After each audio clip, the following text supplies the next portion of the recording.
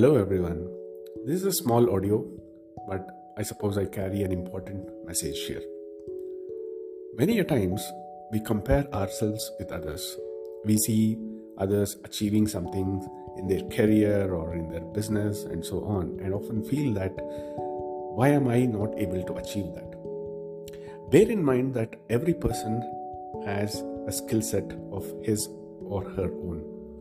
If someone has achieved something, it will be because of their determination, hard work, and skill sets. So, likewise, every one of us will have our own skill set to concentrate upon. So, instead of comparing ourselves to some other person, we should do a self comparison or a self analysis about ourselves. How do we do that?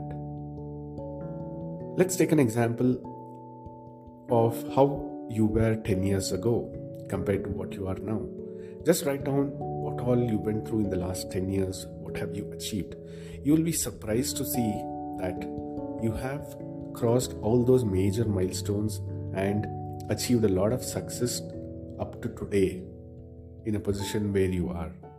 So this should be the base for your future growth as well. So stop comparing yourself to others.